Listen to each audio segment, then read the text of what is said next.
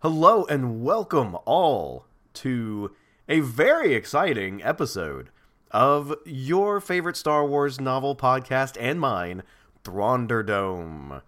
Yes, this is the show where every episode we read and recap and review a section from, so far we've been covering, of course, Timothy Zahn's masterful Thrawn trilogy, the original sequel trilogy, to continue the Star Wars saga after the end of Return of the Jedi, first published from 1991 to 1993, and by that master of American letters that we all know and love, Timothy Zahn. I am your host, Dr. Daniel Doughty, joined as always by my intrepid co-host, the disgraced, defrocked Reverend Ronnie Gardaki. Ronnie, how are you feeling tonight? Well, first of all, I want to pump the brakes on the whole exciting adjective that you're using, because I think you're just setting up the listeners for disappointment. I think I'm setting up the listeners for the phenomenal experience of things that are consequential happening, which, as you know, we don't get that in every episode of Thunderdome. Timothy is not that kind of author. He's not that kind of writer. It would be great if Timothy Zahn was the kind of writer like R.L. Stine, where every single chapter ended on a ludicrous cliffhanger that is immediately deflated by the beginning of the next chapter. You know, I think it's incredible that R.L. Stine has the exact same kind of hobby horses that he leans on as a writer as mega best-selling author James Patterson. Because that's what those... I don't know if you've ever actually flipped through a James Patterson book, but they all have chapters that are 3 pages long, and every chapter ends with something like, and then he heard the last thing he ever wanted to hear. And it's how many it's James amazing. Patterson novels are about ventriloquist dummies? Probably at least one, because he has written a lot of... Well, he is credited, I should say, with a lot of books. But I don't know. Maybe when we do Patterson Dome, we'll cover it and see which one has a ventriloquist. I mean, I guess law of averages states that eventually he's going to have to write a ventriloquist dummy book. Exactly. It's going to have to come up, and maybe one of his Ladies Murder Club novels, or perhaps Alex Cross will have to defeat a ventriloquism themed serial killer. I think it's really cool that the likes of James Patterson have destroyed the idea of an author to just a brand. It's contributed so much more to the death of the author than 1,000 French theorists ever could. Yeah, William Faulkner's great and all, but did he have a fucking book series about bored housewives solving mysteries? No? Then fuck him. So Nathaniel Hawthorne, he's well regarded and well remembered as a pivotal figure in the 19th century American novel. But did he ever have a YA-oriented ripoff of Diary of a Wimpy Kid? I don't think so. But anyway, we're not here to talk about James Patterson. We are here to talk about... We're here to talk about a different brand of sort of books. We're here to talk about a different book-like product, because we are closing in. This is the second to last episode of season 3. We are almost done with The Last Command, the last book in the trilogy. I don't know. I have butterflies, Ronnie. I'm getting all, I don't know, agitated about it. We've almost completed the first sort of major task we set out for ourselves on this one. And without further ado, well, let's get going with Chapter 25. Han Solo and Chewie plug a couple of stormtroopers, pow pow, as they make their way deeper into Mount Tantus, and then face a massive metal door. No big deal for anyone with a lightsaber, so Luke Skywalker walks on up, slices into the door, cutting through its internal release mechanism, so the door shoots up, revealing a squad of stormtroopers taken by surprise. Han and Luke make short work of them, and then I'm just going to read this passage real quick. I gotta say that I'm impressed that Zahn really sidesteps and obscures the fact that our heroes are killing dozens of people. Well, here it is. So I noticed that too. Here it is. The group of Imperials manning their sensor consoles weren't expecting company either. They were fumbling for sidearms and scrambling for cover as Han and Chewbacca took them out. A dozen shots after that, the room had been reduced to a smoldering collection of junk. That ought to do it, Han decided. Better get lost before the reinforcements get here. Then they make their way back down 3 levels to where the rest of the squad is, saying that should convince the Imperials that there's a major aerial attack on the way. So let's just be clear here. Han Solo and Luke Skywalker massacred a room full of people to create a distraction while there's already a battle going on at Mount Tantus as a distraction. So they just straight up just murdered a whole room full of people. This kind of reminds me of the dissonance I have when I'm playing. I started playing Batman Arkham Knight because it came out on the Switch last week. I started playing that again, and the dissonance is, of course, Batman has a stated no-kill policy, but Arkham Knight's known for the one with the Batmobile in it, and I am just, like, so much collateral damage. I'm running people over all over the place. It's absurd. So like you'll get to like cutscenes where Batman's like, I don't kill, and it's like, I just ran over like 8 people on the way to this cutscene.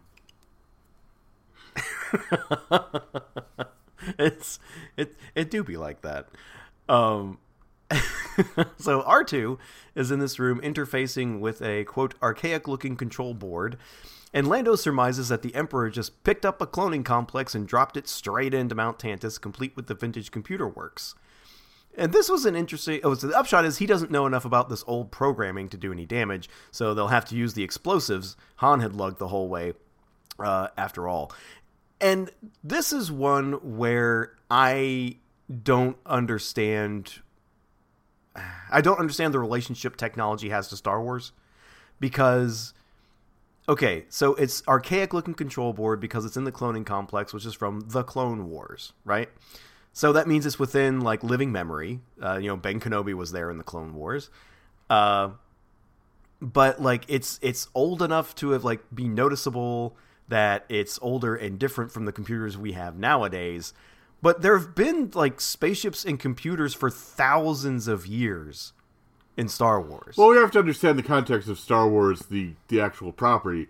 The Star Wars, the actual property, when we're talking about computers and stuff, we're talking about the 70s. So, archaic computers in this instance would be, like, I don't know, the 50s, right? Right, yeah, sure. That's a really good point. Yeah, so it'd be like ENIAC, or some clacking thing. Ticking away, making your clones. But I guess you're right. Like, Timothy Zahn is, of course, writing in the late 80s and early 90s. That was a time when there was a lot of... Not only was there a lot of change in computer hardware, but there was, of course, the proliferation of computers within people's homes on a much wider scale than there ever had been before. So that you did have a lot of like turnover in the way stuff looked and new formats. You know, we were perfectly happy with 5.25 inch floppies, and then they dropped 3.5 inch floppies on us. But this is an aside, but sort of relevant to our conversation. A friend of mine was telling me today that something he finds funny about the movie Alien is that it's set in the future, yet nudie mags still exist. Well, it's kind of like how vinyl made a big comeback, like so you're thinking media that porno. So you're thinking like in 2040, like hipsters will be just like trading Playboys. Yeah, they'll be trading old Playboys, and then there'll be hipster porno that they like press new. You can get it as a zine or something at the punk rock flea market. Now I'm sure listeners are wondering what is the status, because I'm the resident guy who keeps track of what slurs Timothy Zahn almost says about C-3PO, what he's got to say about C-3PO in this chapter, and we've got Zahn like getting really close to just saying the word, because we have the phrase 3PO hovered off to the side like a nervous mother bird. which is in response to R2-D2 plugging into a computer socket. And it's like, at a certain point, it's just like, just say it, Tim. It was 1993. You wouldn't have gotten in that much of trouble, okay? Exactly, especially not with science fiction nerds, you know? A famously reactionary and terrible bunch. They would have been right there. Oh, really? Word? They're reactionary and awful? Yeah, it turns out. That's the first I'm hearing of this. This is all new to me. Hold on a minute. I thought they were beacons of tolerance. I just find it odd that you have a setting where computer technology has been around for literally thousands of years, but the span of a few decades will have enough change to it that you'll say, like, ooh, that looks old. I don't know. It just doesn't... I don't know. I mean, I guess archaeologists can do that with different types of pottery, you know, so maybe this isn't so weird. Just seems odd. Han asks where Mara is, and Lando nods toward a door to the main room. And I'm going to give Zahn credit, we get some honest-to-God cool science fiction imagery. It's not groundbreaking stuff, but I liked it, and here we go. I'm going to read a little passage. A muted hum of machinery and voices was coming from somewhere, punctuated by the faint clicks of relays and a strange rhythmic pulsing or whooshing sound. Like the whole cavern was breathing. This the place? Han says. It's the place, Mara confirmed. Han looks out over the railing of the walkway they're on to see that the cavern was enormous. 10 stories deep from their walkway, a series of circular terraces around the center like a sports stadium, or, in my mind, Dante's circles of hell. Pipes everywhere. Large arterial pipes from the ceiling, feeding smaller pipes around the circles, which in turn feed smaller lines, which terminate into neatly arranged metal circles that filled the balconies. Quote, thousands of little circles, each one the top cover plate of a Sparty cloning cylinder, end quote. And I liked the picture that painted for us. I'm giving Zahn credit. That was a neat, kind of spooky image that he managed to conjure. So good for you, Timothy. Just think of all the other times you could have done something like that. I think Zahn was really hoping that the people at Lucas were going to make Mount Tantus into a playset. I mean, it has everything. You know, it has cloning cylinders, ductwork, crazy guy throne room, ductwork. We love ductwork. Han asks if Mara knows anything in particular that can help with their demolition of the place. Mara doesn't have specific knowledge, but she has a hunch that this is exactly the kind of thing the Emperor would have rigged with a self-destruct mechanism to keep it out of anyone else's hands. If so, then that control will be in the throne room. Mara volunteers to go up and check, and Luke invites himself along.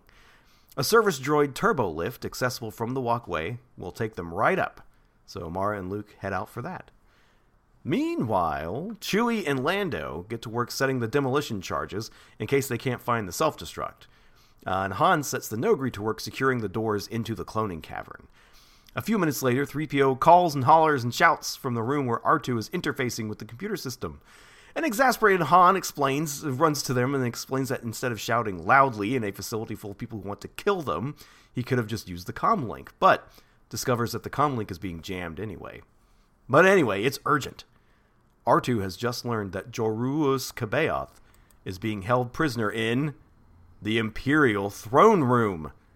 Luke and Mara are headed straight into him. Bullshit, like, you know, John Ritter having two dates at the same time.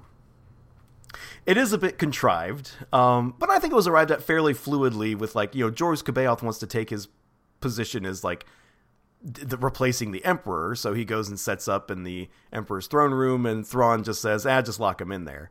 I mean, I think it came out of more or less honestly. But with the comm scramble, there's only one way to warn them. He's got to run and try to catch up with them. And he has the line, one way or another, no matter where they were or what they were doing, somehow he, Han Solo, always wound up chasing off after Luke. And I don't think that's true. There's another something that twigged me as odd is in this earlier in the passage, Luke is referred to as a lad, which I can buy that at like during the first Star Wars, but this is like 6 years later. It's a bit late to be calling him a lad. Like, well, it's like he's your your fucking brother-in-law, dude. Right. It's like 5 years after Return of the Jedi, which was already at least 3 years after A New Hope. So you're talking about a guy who's at least like 27, 28 by this point. I mean, yeah. I mean, I guess he deserves to be infantilized because he's an idiot, but, you know. He is a moron, but he's a grown moron. I was just trying to think of, like, what are some instances where Han ended up chasing off after Luke. There's the beginning of Empire Strikes Back, where he goes and finds him out in the snow. But, I mean, other than that, like, he wasn't chasing after him later in Empire Strikes Back. It was Luke chasing after Han to rescue him in Return of the Jedi, and then they're on totally separate missions after that. I got it, dude. It was just unreliable narrator. Han Solo's misconstruing things. He's wrong. Brilliant use of the unreliable narrator by Zahn. Once again, Zahn has written circles around me, and I can only stand agape at his immense skill. But we go now to the Etherway, running in secret as Garrett's Gold, finishing up his delivery to the Imperial shipyards at Bilbringi, right on schedule. So the smugglers, you know, they're all getting there. Samuel Tomas Gillespie remarks to Aves that it looks like all the other smuggler fleets have arrived for the big hit, where they're going to steal that crystal grav trap array to sell over to the Republic. But just then, Fong barks from the comm console. F-A-U-G-H-N. Daniel, is it reductive that in my notes I just wrote this entire segment as the dumb name segment? There's a lot of dumb names. It's true. Fawn barks from the comm console. Star Destroyers! And not just Star Destroyers. Dozens of Imperial ships are dropping out of hyperspace. Dreadnoughts, Lancer frigates, strike cruisers. You know them. You love them. And I can barely picture any of them in my head. Practically every ship. I get TIE fighters, that's about it. Yeah. Well, you remember Dreadnoughts. One time someone described them to Luke as having half a clam for their front. They're ship-like creatures. They're ship-like creatures. But practically every fighting ship in Card's coalition of smugglers is gathered right here for the hammer drop. Mazak crackles in on encrypted comms, declaring that they've been sold out, but he's going to go down fighting. Aves talks everyone down when he notices that the fleet is not positioned to attack ships already in the system.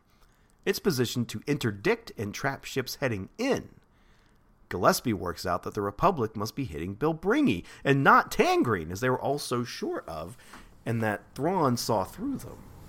I swear to God, if I ever read Tangrene or Bilbringi again, I'm gonna shoot myself. I can't anymore. Can you make it one more episode, Ronnie? Can you make it one more episode and we finish this book? I probably, but then I'm just gonna find out that like the next book we read is gonna be set primarily in Bilbringi or Jim Jam or whatever fucking nonsense planet. We're gonna get the origin story of Fash. It's gonna be terrific. But Mazak tells the smuggler fleet just to stick to their cover plan for now, act normal, and a Republic attack would be a useful draw of Imperial attention if they need to scram. And now we go back to Luke and Mara, who are making their way to the turbo lift up to the throne room. They work together to kill a couple stormtrooper guards, and then Mara lockpicks the lift car. A few seconds later, they step out into the Emperor's throne room, and Mara is flooded with memories. Quote, sidelights and brooding darkness, end quote. View screens on the wall either side of the throne, dark with disuse now. And we do get another bit of cool science fiction imagery, so I have another passage to read for everybody. She turned to her left, gazing over the railing of the walkway into the huge open space that faced the throne. Floating there was the galaxy. Not the standard galaxy hologram any school or shipping business might own, not even the more precise versions that could be found only in the war rooms of select military headquarters. This hologram was sculpted in exquisite and absolutely unique detail, with a single accurately positioned spot of light for each of the galaxy's 100 billion stars. Political regions were delineated by subtle encirclements of color: the core systems, the outer rim territories, wild space, the unknown regions. From his throne, the Emperor could manipulate the image, highlighting a chosen sector, locating a single system, or tracking a military campaign. It was as much a work of art as it was a tool. Grand Admiral Thrawn would love it. Remember him? The fucking guy that the trilogy's about, nominally? Remember him? Sort of. But I did appreciate that we did get an actual sense of place with this, which is good, because we're going to be spending a lot of the rest of the episode in this room. And I want to counter you with something in this segment that I found hilarious, which is the muted sidelights and brooding darkness the Emperor had found so conducive to meditation and thought. And that just makes me picture like a fucking 15-year-old with a Marilyn Manson poster on his wall. Yes. And speaking of that teenager... Just black lights everywhere. After taking it all in, Mara and Luke head for the throne itself, which is on a raised dais up a little staircase, to check where the control would be. As they reach the top of the steps, the throne begins to turn. "So, at last, you have come to me," Jorus C'baoth said gravely. "I knew you would. Together we will teach the galaxy what it means to serve the Jedi." End of chapter 25. I like how Zahn gives himself an out in terms of C'baoth not having a long-term plan. He doesn't have to write a long-term plan for C'baoth because C'baoth's just insane. So it's like step 1, enslave Luke and Leia and the babies. Step 2, question mark, question mark, question mark. Step 3, profit. Yeah, he is crazy, so, like, he has a plan in sort of the vague sense that he has, like, a vision of the future he's going to make happen. But yeah, I concur that, Timothy gave himself a little break. After concocting all of the brilliant schemes and gambits of Thrawn, you can't expect him to have that much gas left in the tank for the crazy old clone. Yeah, we've basically substituted, like, the Sherlock Holmesian brilliance of Grand Admiral Thrawn with a guy who probably is like Al Capone in his twilight years, like going fishing in an empty swimming pool. and because his mind is rotted from clone madness, aka syphilis. Yes. But now we open chapter 26, which picks up exactly where chapter 25 left off in an R.L. Steinian cliffhanger. Jorus rubs it in a little more that he knew they were coming, had always known. That's why he arranged for the attack on Mount Tantus for this very night. We get a couple pages of back and forth, with C'baoth calling Luke "my young apprentice" a few times on one page. Remember when the Emperor said that, Ronnie? Yeah, it's kind of like Jorus C'baoth is just a shallow retread of the Emperor, only he's an insane man in a dirty bathrobe. Yeah, and it's kind of weird to make him start talking like that, like, just now. Like, he's never said that before. Even when Luke was hanging out with him on Jomark. Like, it's a little shoehorned in, if you ask me. It's almost as if Timothy Zahn's endgame for this book was, what if the Emperor thought the government was sending him transmissions through his fillings? Yes. So Mara has C'baoth at blaster point, because remember, they're all within the range of effect of the Asalamiri, so no one has any Jedi powers. So Mara, packing heat, is able to have a bead on C'baoth here, as she goes to the throne to examine the armrest control board. Luke offers to help C'baoth, saying he is not well. C'baoth takes great umbrage at this, accusing Luke of blasphemy to say such things about a Jedi Master. "But that's just it," Luke said gently. "You're not the Jedi Master C'baoth. Not the original one, anyway. The proof is there in the Katana's records. Jorus C'baoth died a long time ago, during the outbound flight project. And, like... This is yet another thing that I thought people already knew. Well, yeah, they kept talking about how Joruus C'baoth died on outbound flight. I guess they didn't have, like, confirmation of it. They said he never came back from it. But also, did no one... This was never mentioned in Dark Force Rising, that Luke was like, here, on the Katana's records, it says Joruus C'baoth died. So who is this guy? Blah. Like, this is just dropped in right there. Like, there's no... Also, you would think the tactical genius that he is, Thrawn would, like, throw, "You're just a damn clone" at C'baoth when he, like, tried to get smart at him. Yeah, well, I guess maybe he wanted to keep him in some sort of more or less mentally healthy state. What mentally healthy state? He's insane. I don't know. It's stupid. Yeah, you can manage somebody who's in a state, you know. Have you ever had, you know, I don't know if you've ever had to deal with, like, you know, someone you're close to or a loved one who's experiencing any kind of, like, you know, neurological, you know, things happening, but you can massage what you say to kind of smooth your interactions. No, Joruus, Grandma died years ago. But anyway, C'baoth does not take this well. No, that can't be. C'baoth then takes a long breath and throws his head back in a cackle. C'baoth shakes his head at all these fools like Thrawn and now Luke going on and on about clone this and clone that. I do like Luke having the line, "There's no other explanation." As though this is fucking Star Wars. There are tons of explanations for why somebody who seemingly died on the outbound flight project may have been brought back. Yeah, it's Star Wars. It's covered over in space magic. Yeah, there's no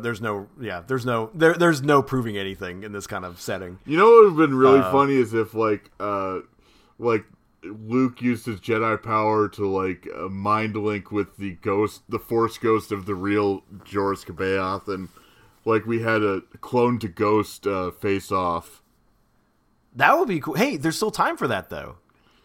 Because you and I both know that's not going to happen. Well, I don't know. We have 2 chapters left, and spoiler alert, when we leave off this section, C'baoth is still alive. But C'baoth explains that he finally did it. With General Covell, he had taken a mind, broken it down, and rebuilt it to his own liking. And that's exactly what he's going to do with the army of clones beneath them. Luke comprehends what he's saying. All of these clones are not just physically, but also mentally identical. So knowing how to break any one means knowing how to break all of them. And again, I don't know how useful that is if you have to do it one by one. But I still don't know how cloning works. They go in the cylinders. What's to not understand? But who are they cloning? Like, is it just some dude? Is it Chris Peterson? Some guys. It's Chris Peterson's. Yeah, I think Thrawn had a line like talking about like, or somebody had a line talking about like cloning like their sharpest TIE fighter pilots and stuff like that. So they're just finding the Chris Petersons out there and making a dozen of them at a time. But Mara says that there's no self-destruct mechanism evident on the throne, so they need to get out of here. C'baoth produces a small cylinder in his hand and declares that they do not have permission to leave. Mara kind of mocks him a little bit, saying like, "Ooh, an activation device requires something to activate, stupid."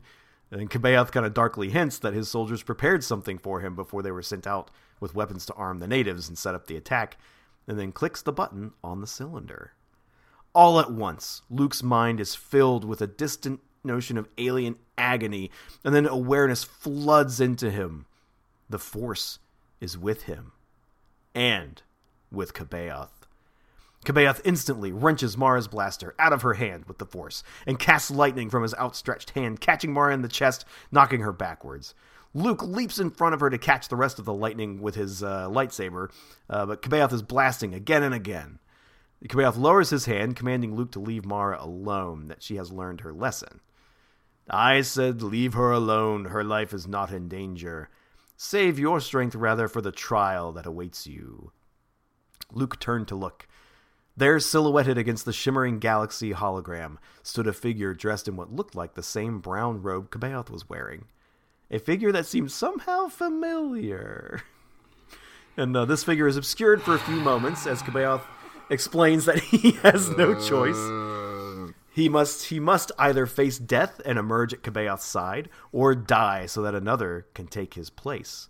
And now here we have it. Quote, "And then the figure stepped into the light, and too late Luke remembered how that dream battle in the Darkside cave had ended. Vader's mask had shattered, and the face behind it had been Luke's own, as was the face that gazed emotionlessly up at him now.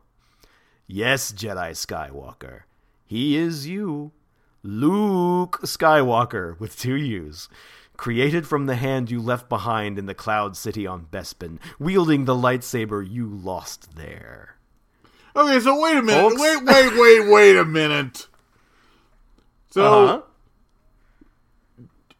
Empire Strikes Back, Darth Vader cuts off Luke's hand.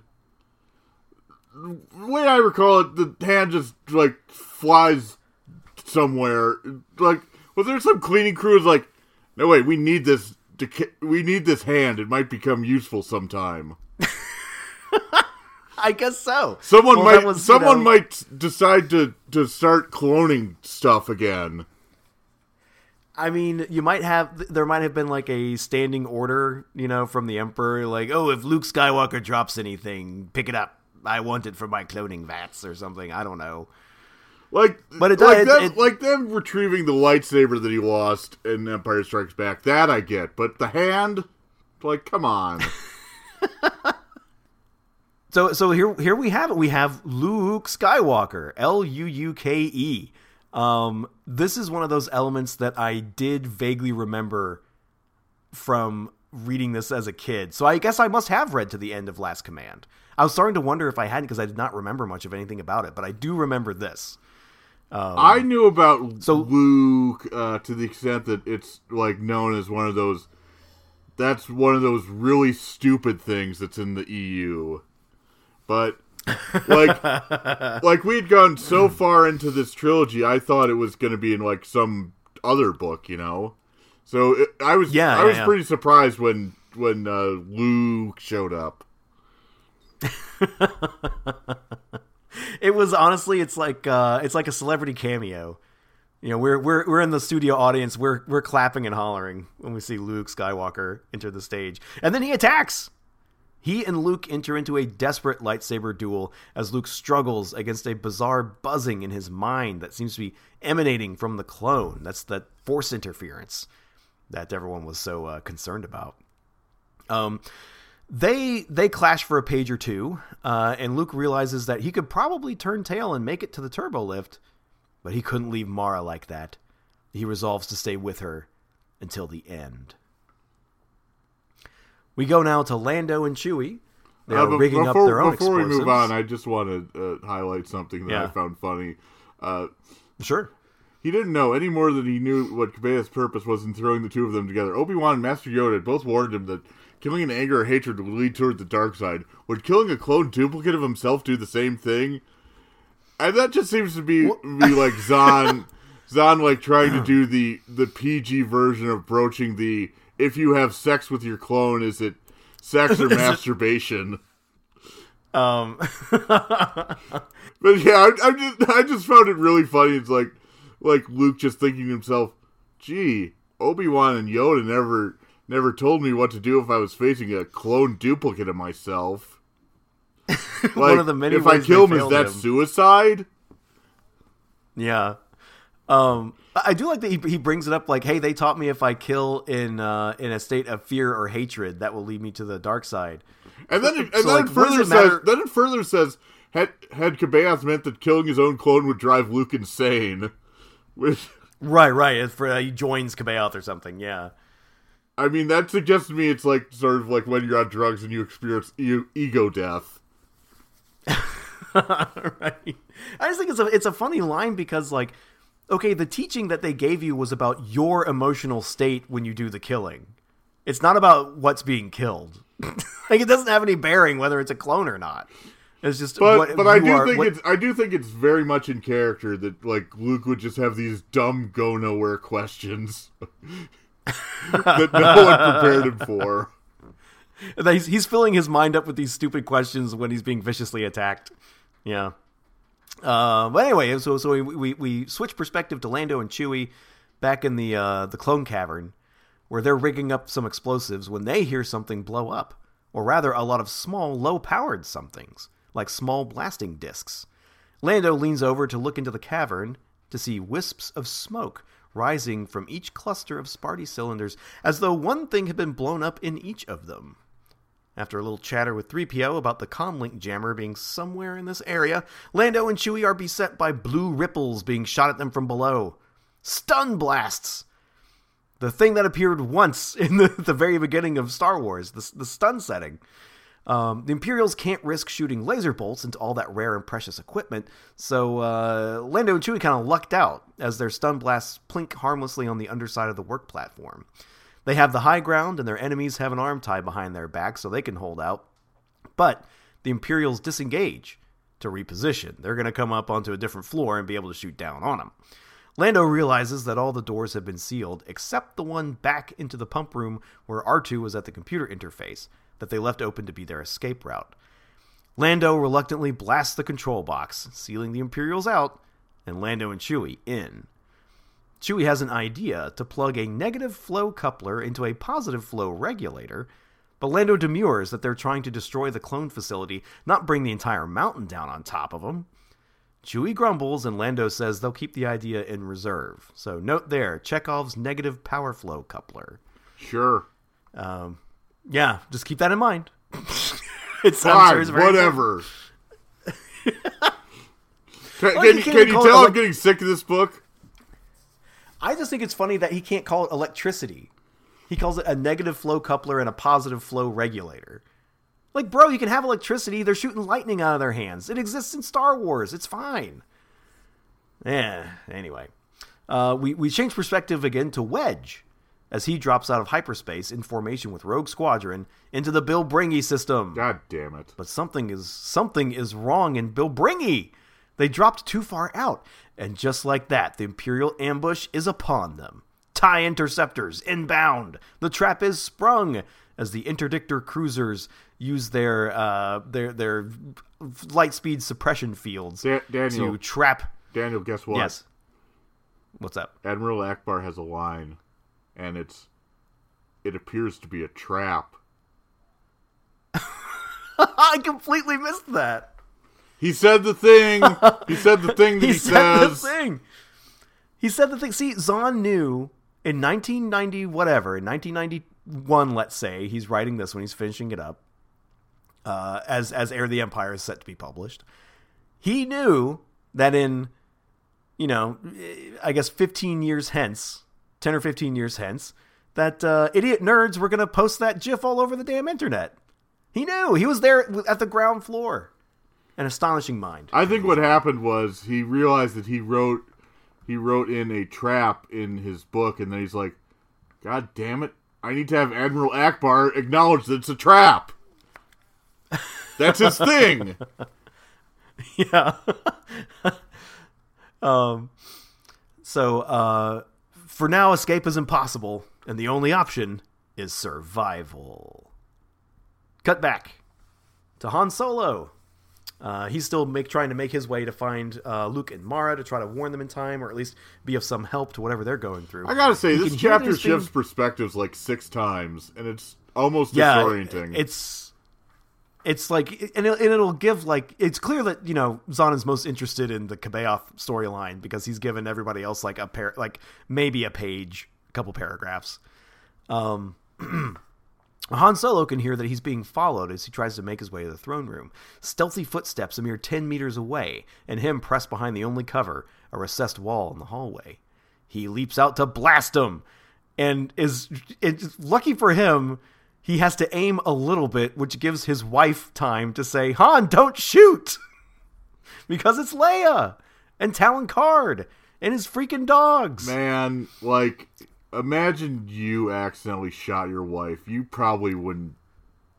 You'd probably that'd be brought up like forever, you know. So like every time you're in an argument, it'd be like, well, remember that time you shot me? Like any kind of like, I like grumble about being asked to take out the garbage. And I was just like, oh wait, I'm sorry. Let me just hobble my gut shot self over and take out the garbage for you. You know, with my bullet wound. Oh man, I would never hear the end of it. This is exactly what marriage is like. Almost shooting your wife as she walks around with her friend and his dogs. Luke's in trouble. He's ahead somewhere. Whoa, sweetheart, it's okay. We knew about the Asalamiri here going in. That's just it. They're not. The Force is back just before you jumped out of cover. Then Han throws, I love this line, Han throws a look at Card, Card, it says like, he says this like dispassionately or like, you know, in an even tone. He says, I was hired to destroy the Emperor's storehouse. I brought Sturm and Drung along to help us find Mara. Like, literally just explaining himself really quick. This is about the point where it starts to be like, you know, all of the characters are just in the same place in the narrative. Yeah. It's bringing them together. Well, except for everyone at Bill Bringy. Yeah, but no one cares about that. The whole bunch head on together, with Han ruminating over his last encounter with a dark Jedi, when Darth Vader had him tortured and frozen in carbonite. Quote, somehow from what Luke had told him, he didn't expect Cabeoth to even be that civilized, end quote. Oh, Han. I mean, I guess, I mean, he's correct that, like, a insane hobo Alzheimer suffering clone is less civilized than a murder robot man.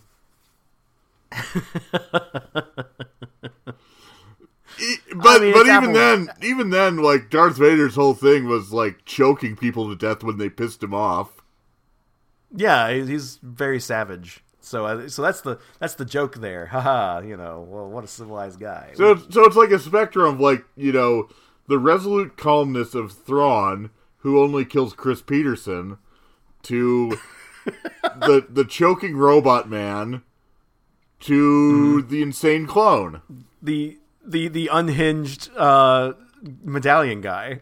Yeah. Well, now we have chapter 27, and our last chapter for today's recapping.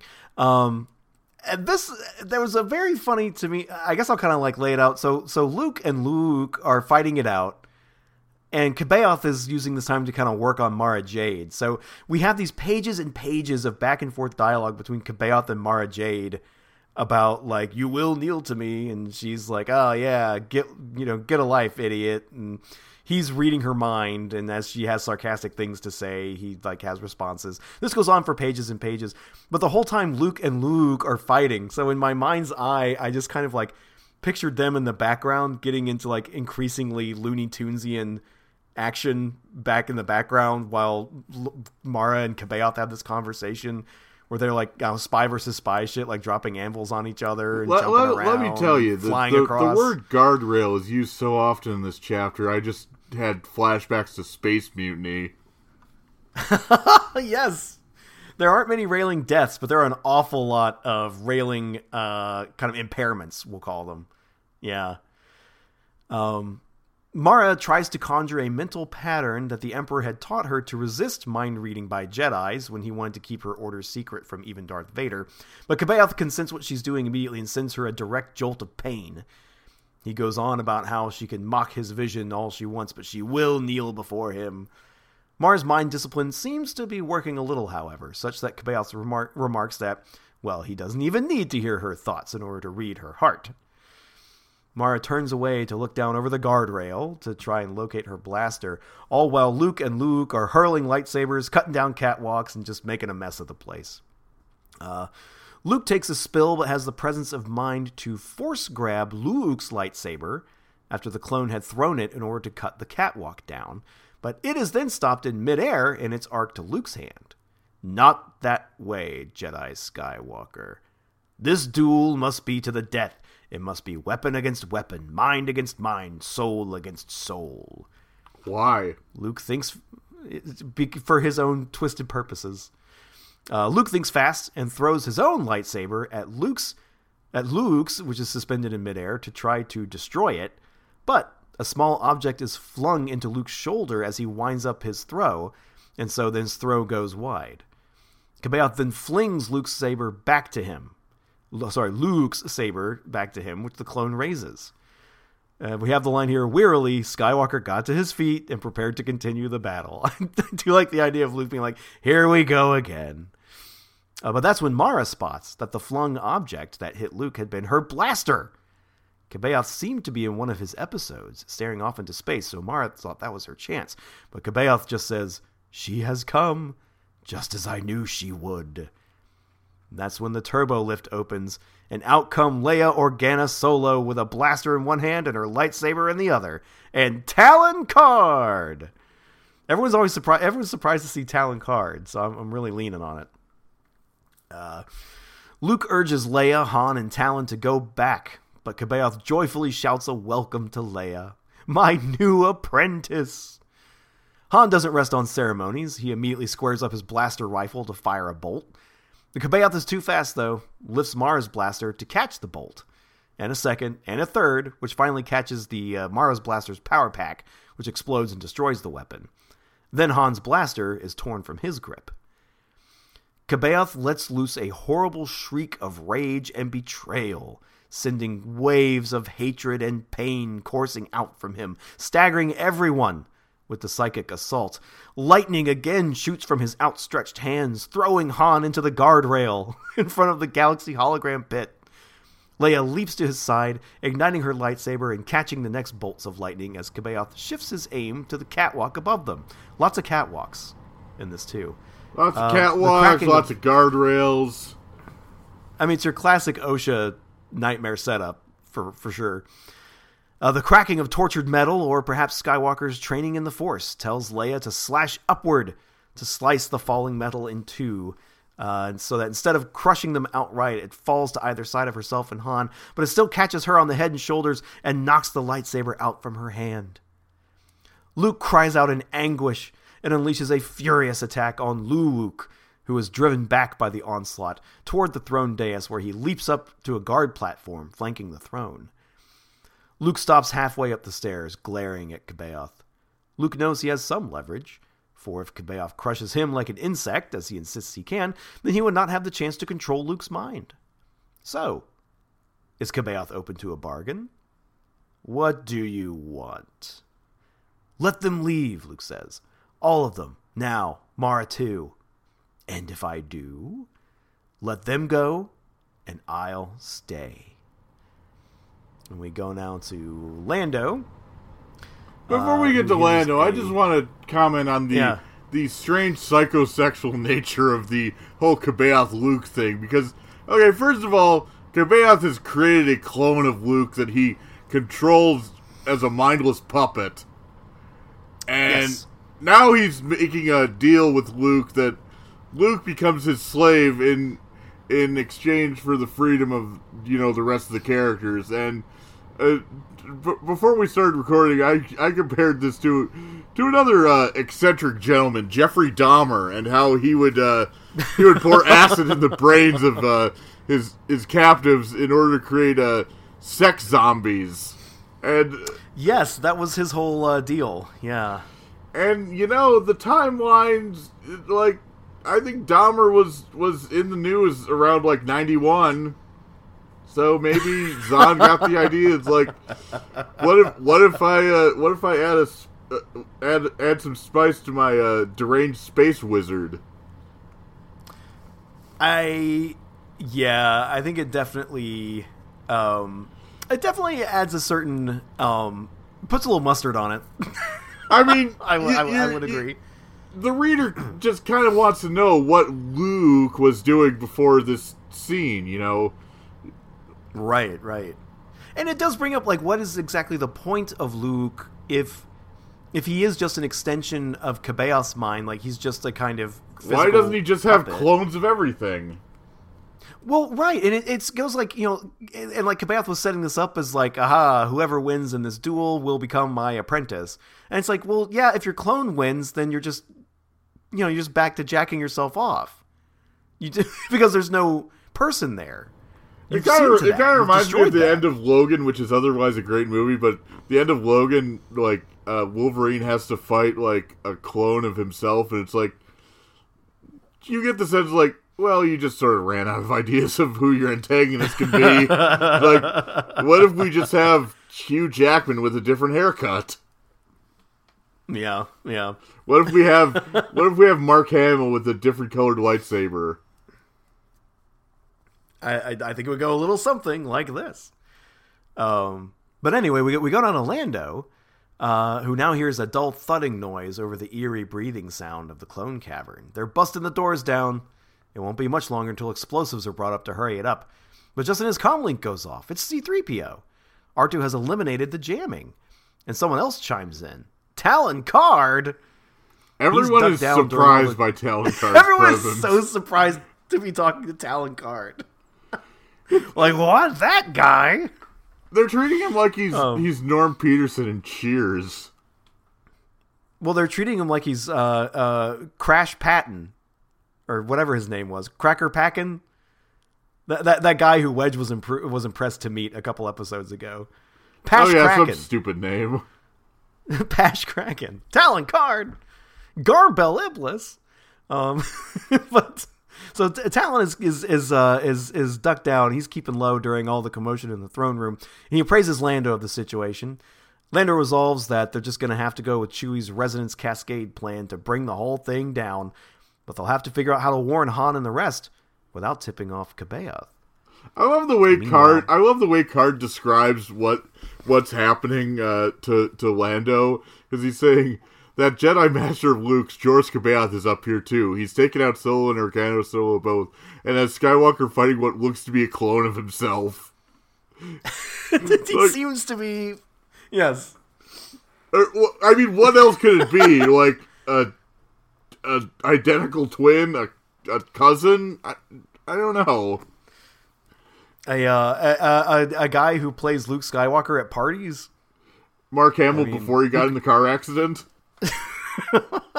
Who could say? But meanwhile, back in the throne room, the whole place is silent in the pregnant pause as Cabeath considers Luke's offer. He decides it's asking too much to let Mara go, and declines. So the fight kind of kicks off again. Luke has caught his breath, and he comes charging back down in a furious attack. Luke is being driven backward toward a blank rock wall. Mara is still trying to find some kind of opening, but Cabeath seems to be in total control of really everything. She spots Han's blaster and tries to go for it, but Cabeath kind of jerks it away at the last minute, kind of playing with her at this point, while Luke really hammers Luke and drives him closer and closer to the wall, where he'll be cornered. Well, that's when this gets all right. I'm just gonna get to kind of the money shot with all this. Luke seems to have everything. Luke has Luke where he wants him, cornered against the wall. But then Mara realizes he's not cornered against a rock wall, but those wall of view screens. So Luke the clone takes a big haymaking swipe at our Luke, who ducks in just the right time for the lightsaber to smash into those view screens, which explode out with shards of glass and electricity and stuff, momentarily stunning and blinding Luke the clone. And that's how Mark Hamill's face got fucked up. And that's how Mark Hamill's face got fucked up. This whole interval also breaks Cabeath's concentration slightly, such that Mara Jade is able to use the Force to grab onto Leia's dropped lightsaber, and let me just read it here. Skywalker hadn't been backing into a wall after all. He'd been backing into one of the throne room's view screens. The clone shrieked, the first sound Mara could remember hearing him make. That's right, this entire time he has not said anything. As he staggered backward. I thought it was going to be something fucked up, like Cabeath had cut his vocal cords or something. Right. He spun toward the sound of her lightsaber, his face twisted with anger and fear, his eyes still dazzled. He raised his lightsaber to attack. You will kill Luke Skywalker. She ducked beneath the slashing blade, gazing into his face, Skywalker's face, the face that had haunted her nightmares for nearly 6 years, the face the Emperor had ordered her to destroy. You will kill Luke Skywalker. And for the first time since she found Skywalker and his crippled X-Wing floating in deep space, she let herself give in to the voice swirling through her mind. With all her strength, she swung her lightsaber and cut him down. The clone crumpled, his lightsaber clattering to the floor beside him. Mara gazed down at him, and as she took a ragged breath, the voice in the back of her mind fell silent. It was done. She had fulfilled the Emperor's last command, and she was finally free. I think I texted you something to the extent of, what the fuck is this shit? Yes. Your first response was, what the fuck is this? I was half expecting the fucking Palpatine voice to go, close enough. It's such a bullshit technicality. It's like the No Homers Club. We're allowed to have one. It's a very odd resolution for this whole setup, because it's like you could have the entire story the way it all played out without the Emperor's command echoing in her brain, right? Like, she wouldn't need the Emperor having implanted something in her for her to, like, hate and mistrust Luke Skywalker, because he did destroy her life. And here, in this instance, you wouldn't need her to have that command swirling around in her mind, because, like, this is just what you would do during the fight. Like, in this situation, yeah, you take the lightsaber and you cut down the guy who's trying to kill your guy. Like, I don't know. It just doesn't seem like anything was actually different with the implanted order thing.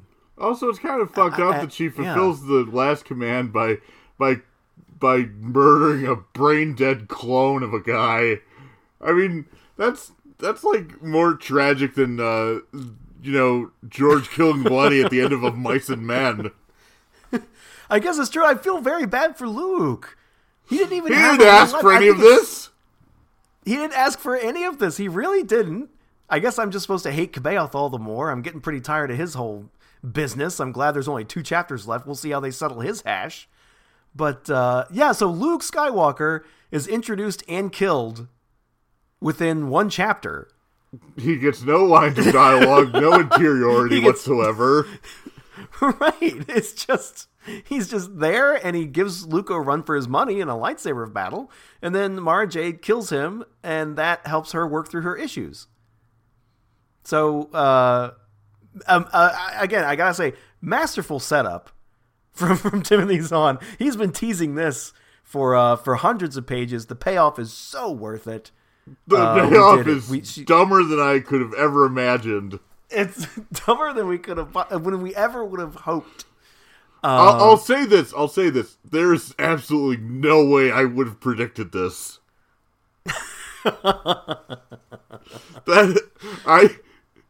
There's no way I could have thought this would be the resolution to that plot line. You couldn't guess it in a million years.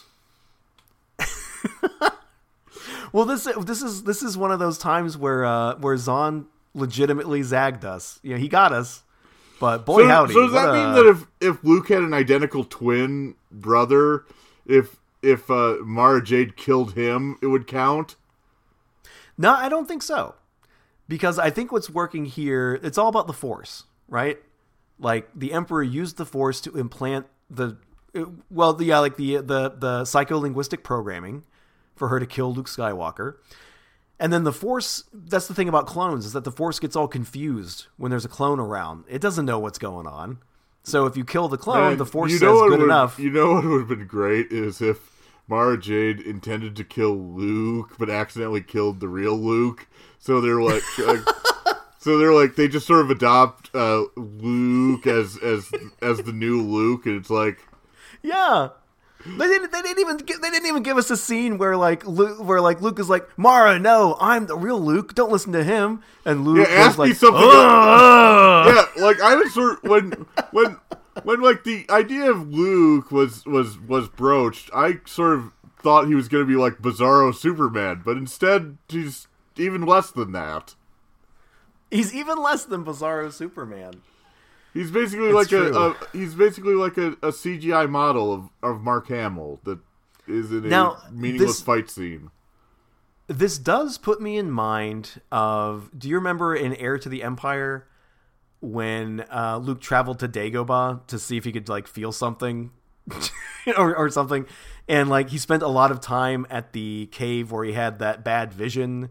And there were like multiple notes in the author notes of the 20th anniversary edition explaining all about the tree and the cave and whatever. And we were kind of baffled as to why Timothy Zahn thought this was so important and pivotal of a scene. I think I put it together now. The fact that he brought that back up when Luke was introduced, that, you know, at the end of that dream, he strikes down Darth Vader, but his face under the helmet. I think that's where Timothy got the idea. I think that's where Timothy was like, ooh, I can make it like the movies were prefiguring my own story somehow by having Luke fight himself, literally himself. And it will be a vision of the future that, you know, it doesn't have anything to do with the fact that Darth Vader is his father, which is how, of course, everyone would rightly interpret that scene in the light of the text of the movie itself. But rather, that becomes important to Timothy because that was the germ of his idea. That's what I think. I like that with any other character in the book, like I'm talking anyone from like Wedge Antilles to like Garm, like being forced to face and fight to the death your own perfect doppelganger would create some sort of psychological crisis. But with Luke, since he has no interiority because he's a dumbass, it's sort of like, will I go insane if I kill him? I don't know. I don't know. Better start hacking.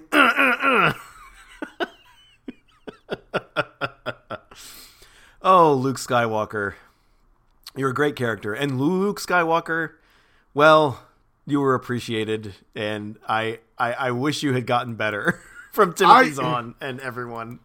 You know, at the very least, he needed like a line of dialogue as he died.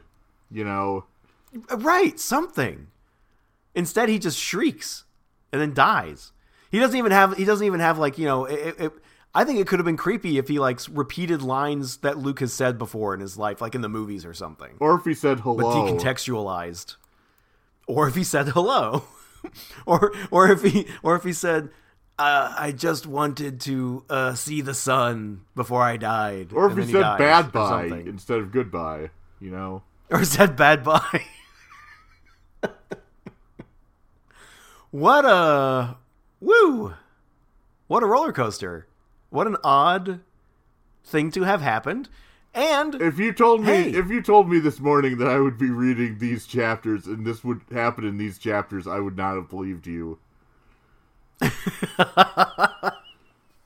Once again, I think we've shown we underestimated Timothy Zahn. We underestimated Timothy Zahn, man. Like, you know, you can't underestimate the guy. He keeps kicking our asses. So that does leave us, though. Okay, we only have 2 chapters left, 28 and 29. Historically, the last couple of chapters in these novels have been pretty short.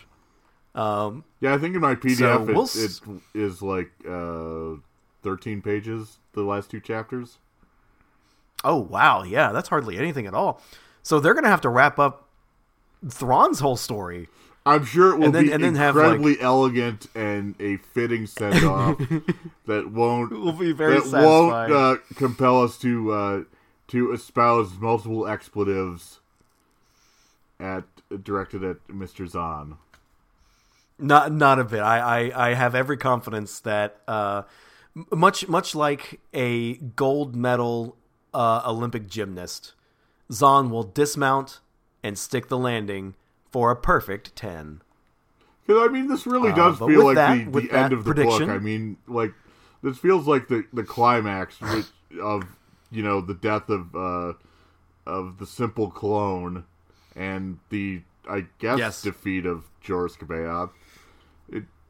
Well, yeah.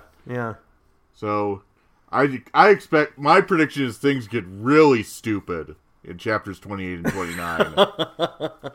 We'll see. I'm excited to see how C'baoth meets his untimely end, because surely he's about to die. Or maybe he just gets sent to an old age home. Do they have those in Star Wars? We'll have to watch the original and see if there's any references. We'll see if there's any references to old folks' homes. Yeah. Well, with that, speaking of old folks, and young folks and everyone in between, what is the world's most profound human activity? Ronnie, what would you say is what makes us human? Is it tool use? Is it controlling fire? Is it walking on two legs? I was gonna say scrimshaw. Is it scrimshaw? I would argue that to be truly human is to engage in discourse. That's right, everyone. Welcome to the most famous, most beloved segment on the podcast Thronderome, our segment Into the Thronderome, where Ronnie and I shall take an element of this crazy little existence we have here on this planet and argue it to death in front of each other to prove whose mental dick is the biggest and the one which swings around the most. I'm sorry, that was a very crass image. Yeah, Jesus Christ, Daniel. Get your mind out of the gutter. Well, I was just thinking about dick measuring contest, because that's kind of what springs to mind whenever I think about discourse and debate. Sorry about that, everybody. No, we will be having a very chaste and PG-13 at most arguments / discussion / we might even call it a dialectical struggling toward meaning, a summit of meaning that can be reached between two dialectically opposite thesis and antithesis.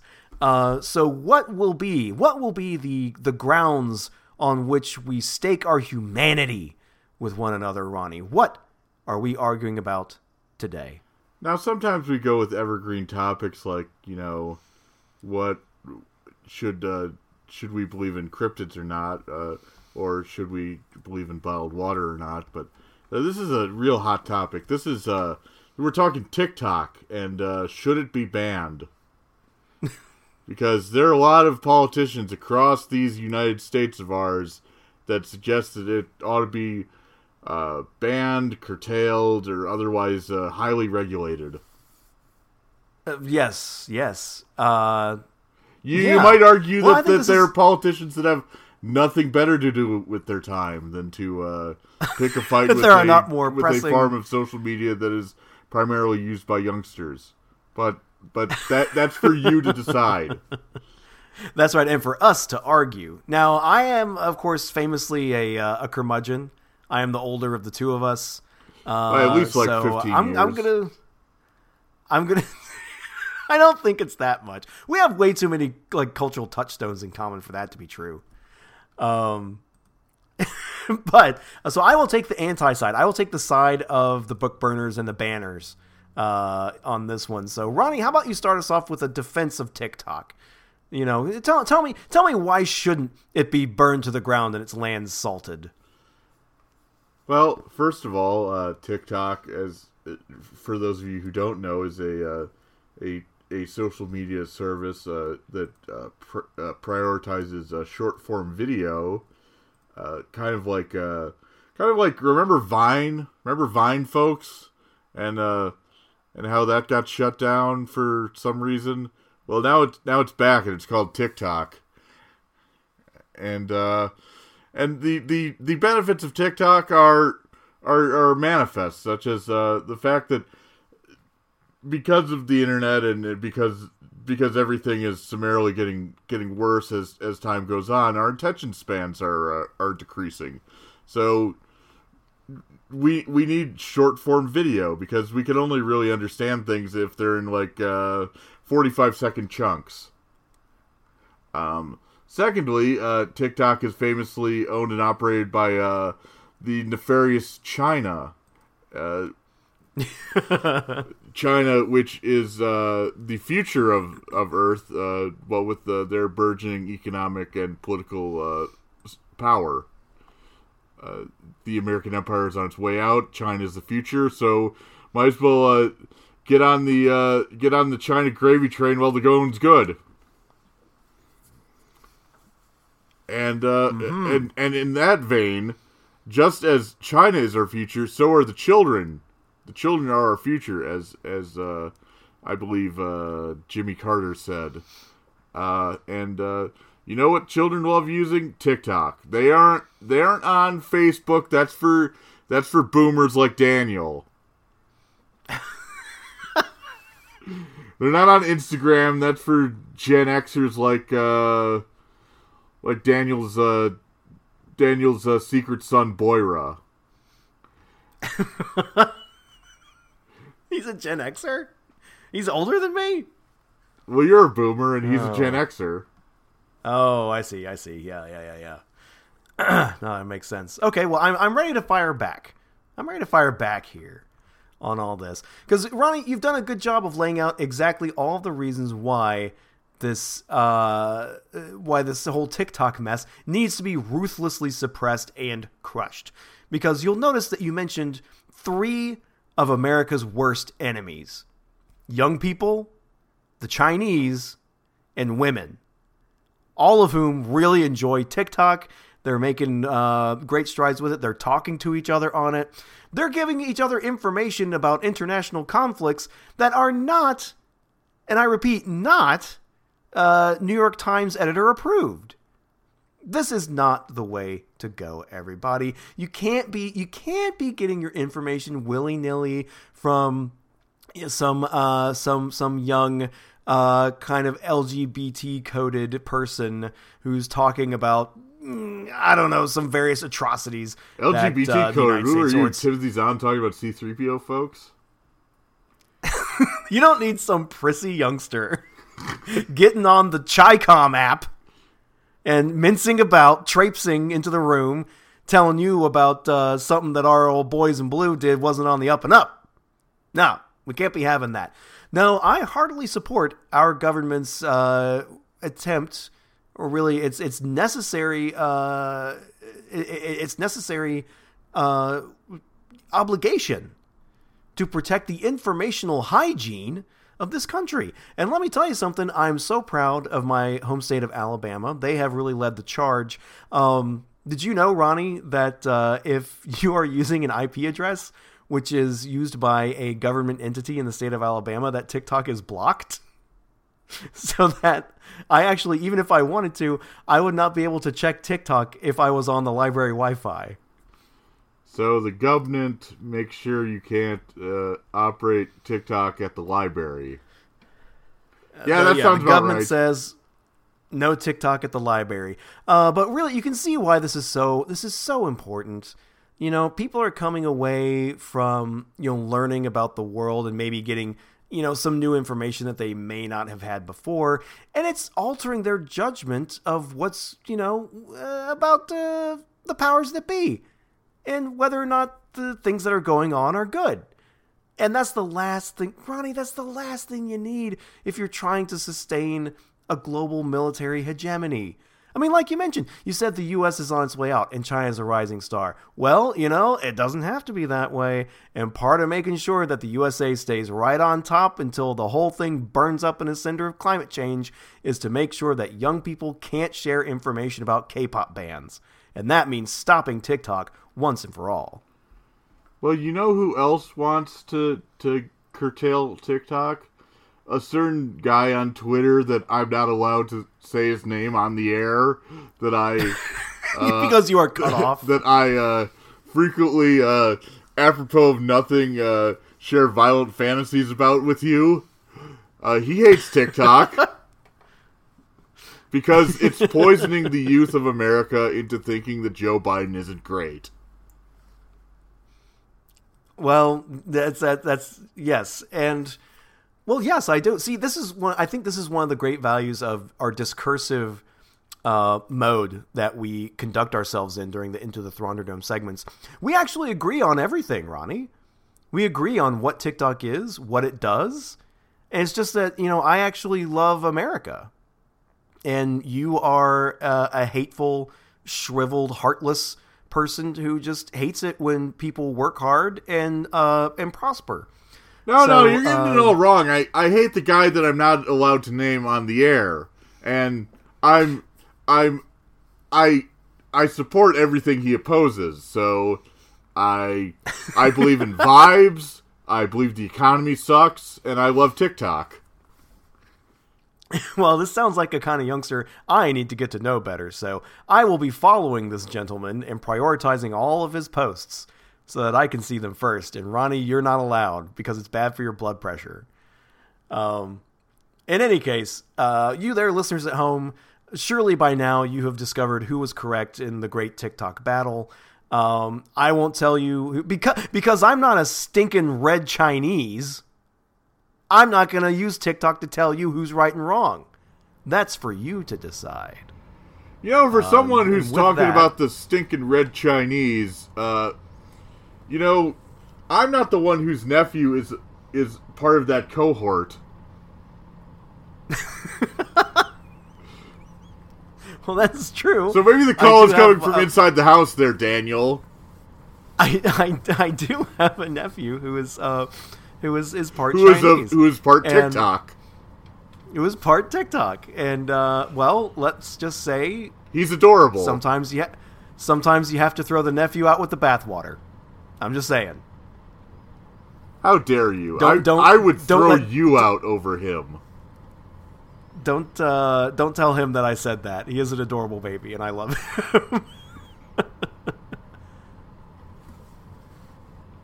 When he listens to this in 20 years, he'll be apoplectic. When he listens to the beloved classic podcast Thunderdome, which was unappreciated in its time, the only records he has of his beloved uncle who passed away in 2026. He passed away from super blood pressure when his head popped off of his neck like a cork. This is the only document he has of him. But anyway, on that rather macabre note, please don't tell my nephew what I said about the red Chinese. Use whatever social media services you want to. I think TikTok is a really good one if you want to drive yourself into crazed paranoia about human trafficking and how as a rich white woman, you are the preeminent victim of that. You can also learn. Also learn that Osama bin Laden was a cool guy. Osama bin Laden was a cool guy. You can learn a lot there.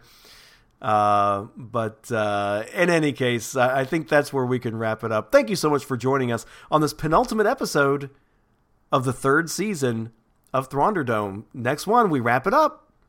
That'll be the last recap of the Thrawn trilogy. The no doubt disappointing conclusion to The Last Command. We will find out what is the actual conclusion to the universally acclaimed as the best Star Wars novel series. So much so we'll see how that at my local Barnes & Noble there was a employee recommend little thing underneath the copies of Heir of the Empire saying this was a must read. And you know what employee said that? A guy named Tim. Think about it. And we'll leave you with that, listeners. Think about it, won't you? And we'll catch you next time on Thunderdome. Good night.